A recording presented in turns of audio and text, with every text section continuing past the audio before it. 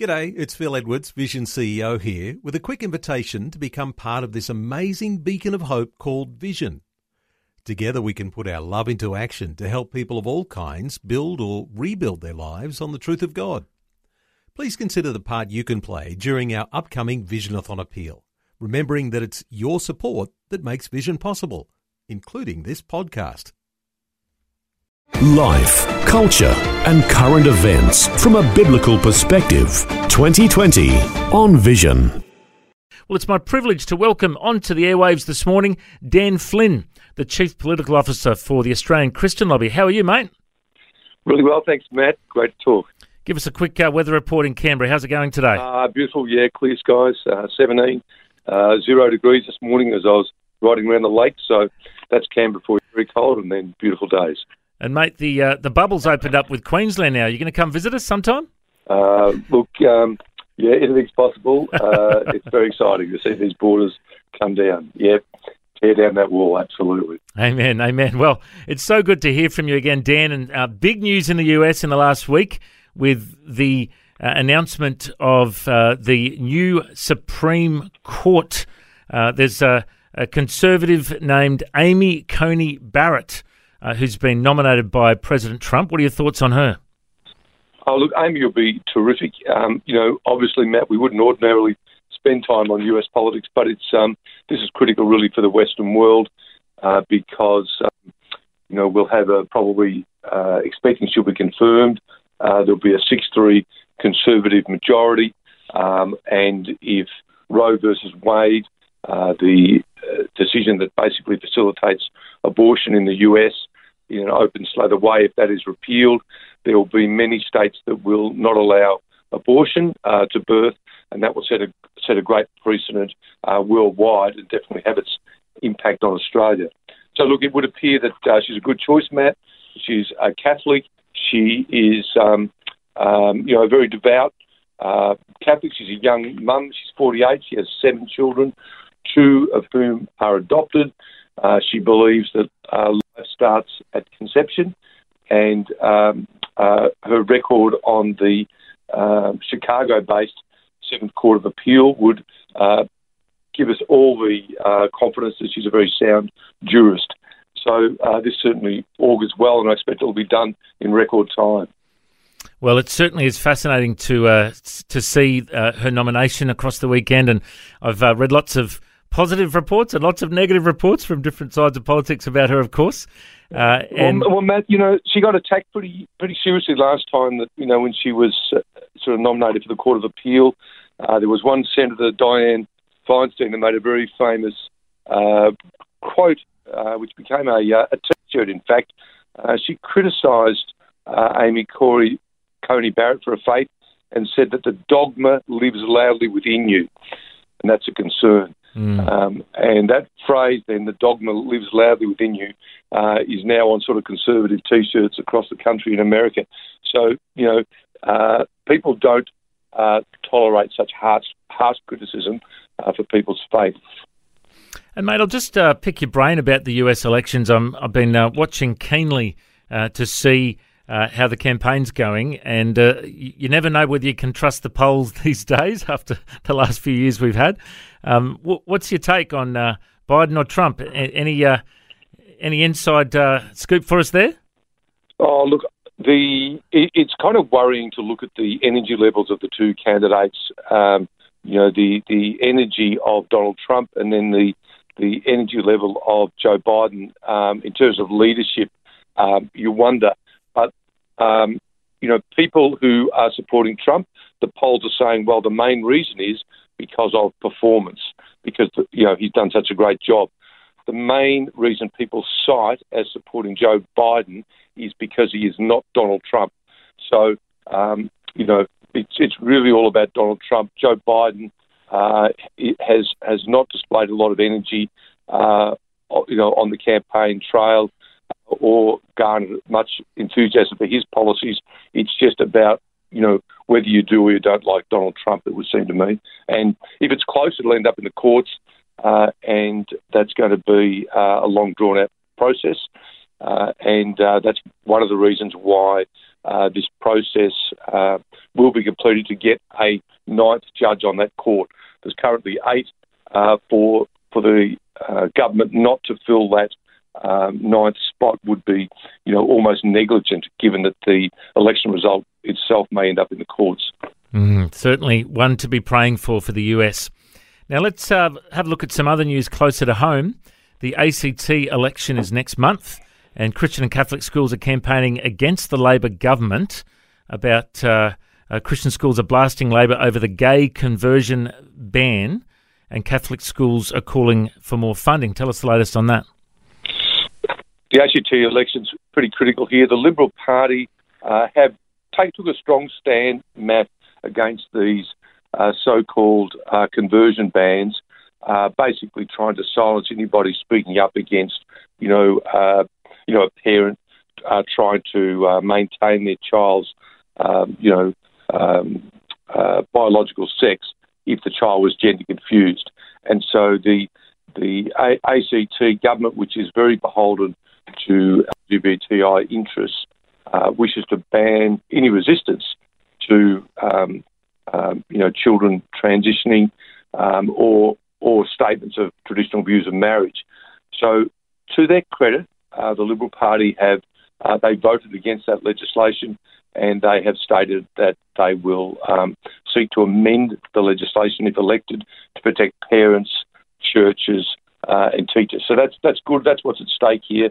It's great to see the Christian schools active in that space. This will be a close election, which will be up on the 17th of October, and pre-polling, which will be enormous, has actually started today. Wow, exciting time to the ACT. And looking over in the UK, Tories Equalities Minister Liz Truss has indicated they'll ban trans therapies for children under 18. What's the latest there? Well, this is kind of a counterpoint, to what's going on in the ACT. So here's a sensible equalities minister saying, if you see boys playing with dolls or girls playing with trucks, don't intervene and suggest that child should change gender. And any outside group that's providing, forums or workshops for the schools who have that sort of gender fluidity, one of them is called Mermaids, get rid of them. Don't use mermaid material. These kids should not be pushed on that pathway. So it's an entirely sensible approach we're seeing from the UK, frankly, contrary to what we've seen in the ACT in the last few weeks. And in Queensland, it's been interesting to see that Queensland Police are now making it easier for trans people to change their name and hide from their dead name, in inverted commas. What's that one all about? This will be about some LGBTI influence in the senior ranks in the police force that are flag waving on this we all know in the detection of crime, and I have been a criminal barrister for many years, that you need to know exactly who you're dealing with, what their biological sex is, what their name and all their previous names have been. So this is merely some sort of virtue signalling to, I suppose, garner support from a particular community. But let's hope common sense prevails and the police know exactly who they're dealing with and what their biological sex is. And while we're on the topic of Queensland, mate, what are your thoughts on the October 31 election in Queensland? The polls are kind of neck and neck from my understanding. What's your take on that?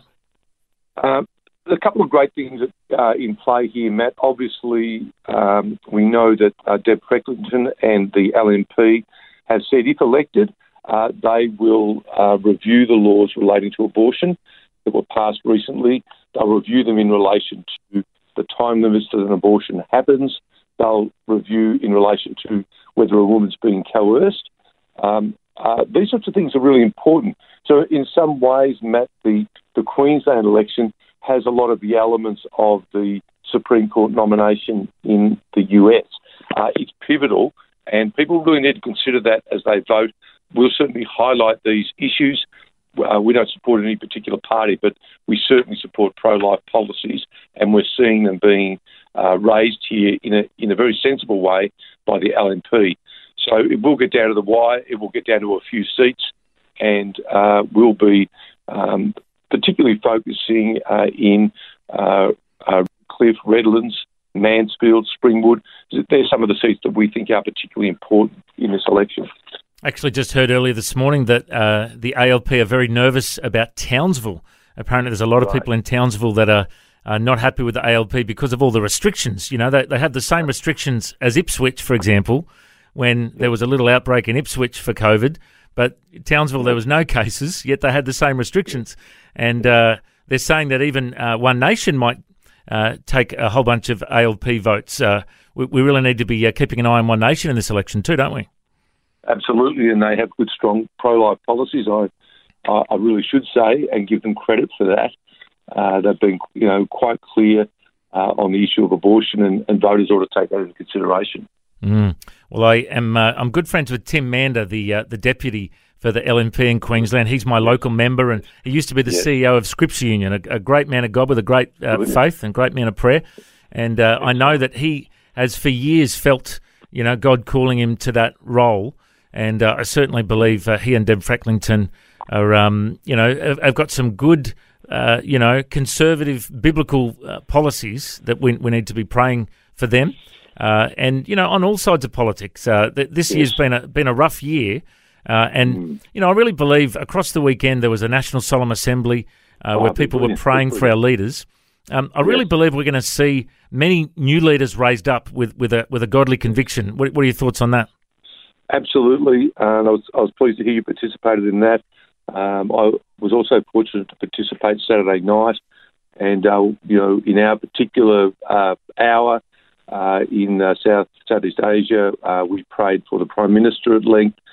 We prayed for Martin Iles, our Managing Director here, and for many of the issues that we're discussing. So prayer is the key, and this movement, both in the US and across the world, is really exciting, and it's running 24/7, I think, until the end of today, US time. So very encouraging. Absolutely, mate. Now let's wrap up with one more story that the Christian lobby has been very outspoken about. The Classification Board has turned a blind eye to the pedophile grooming film Cuties on Netflix. Yes.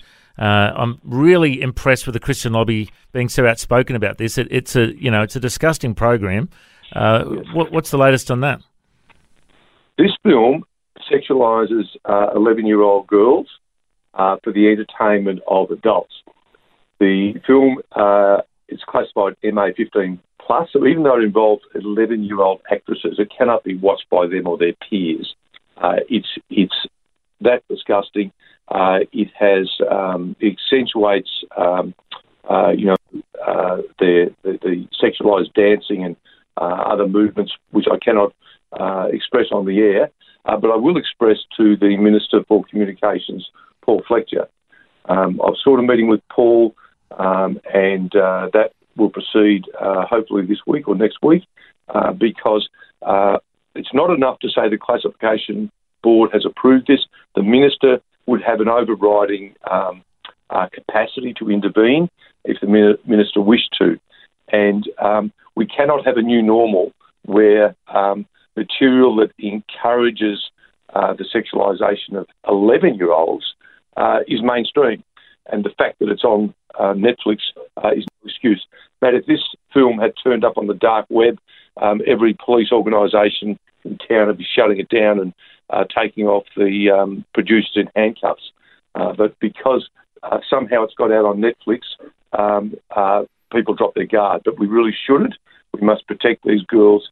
And we know there's a lot of bad stuff, in films, on the internet, on Netflix.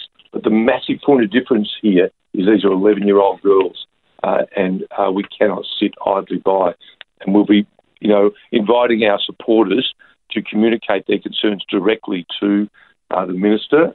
Paul Fletcher will provide something on our website in the next few days for them to write and express their concerns.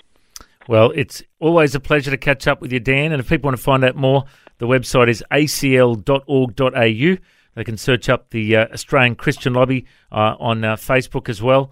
And, Martin Iles really has been going viral recently with some of his videos. He does the truth of it. Is it a weekly video that he does? A weekly, as much as he's able to. Yeah. It's But look, it is very popular and is really seen around the world, and it's followed closely by, obviously many politicians in Australia and many church leaders. And Martyn Iles is speaking, very clearly, and I think it's the clarity people love. He can take complex problems and make them simple, make them straightforward. And his sense of judgment's very, very good, and his Christian character is worth emulating. So it's my privilege to work as part of a team with Martyn, and the truth of it is going very well. I do encourage people to access that on YouTube, and they'll be greatly enriched by it. And Dan, I just got to tell you, I was chatting to a young girl at my church yesterday who's a massive political fan, and she loves the Christian lobby, and I told her that I'd had the privilege of interviewing Martyn Iles a few times, and she swooned. Yes. She's, right. I think that's the other good thing about Martyn. He's attracting the younger generation to be more passionate about politics. Absolutely, you're absolutely right, Matt. Absolutely right. All right, Dan. Well, good on you, mate. Once again, acl.org.au, or search up the Australian Christian Lobby on Facebook. God bless you, mate. Thanks for your time. Thanks for taking time to listen to this audio on demand from Vision Christian Media. To find out more about us, go to vision.org.au.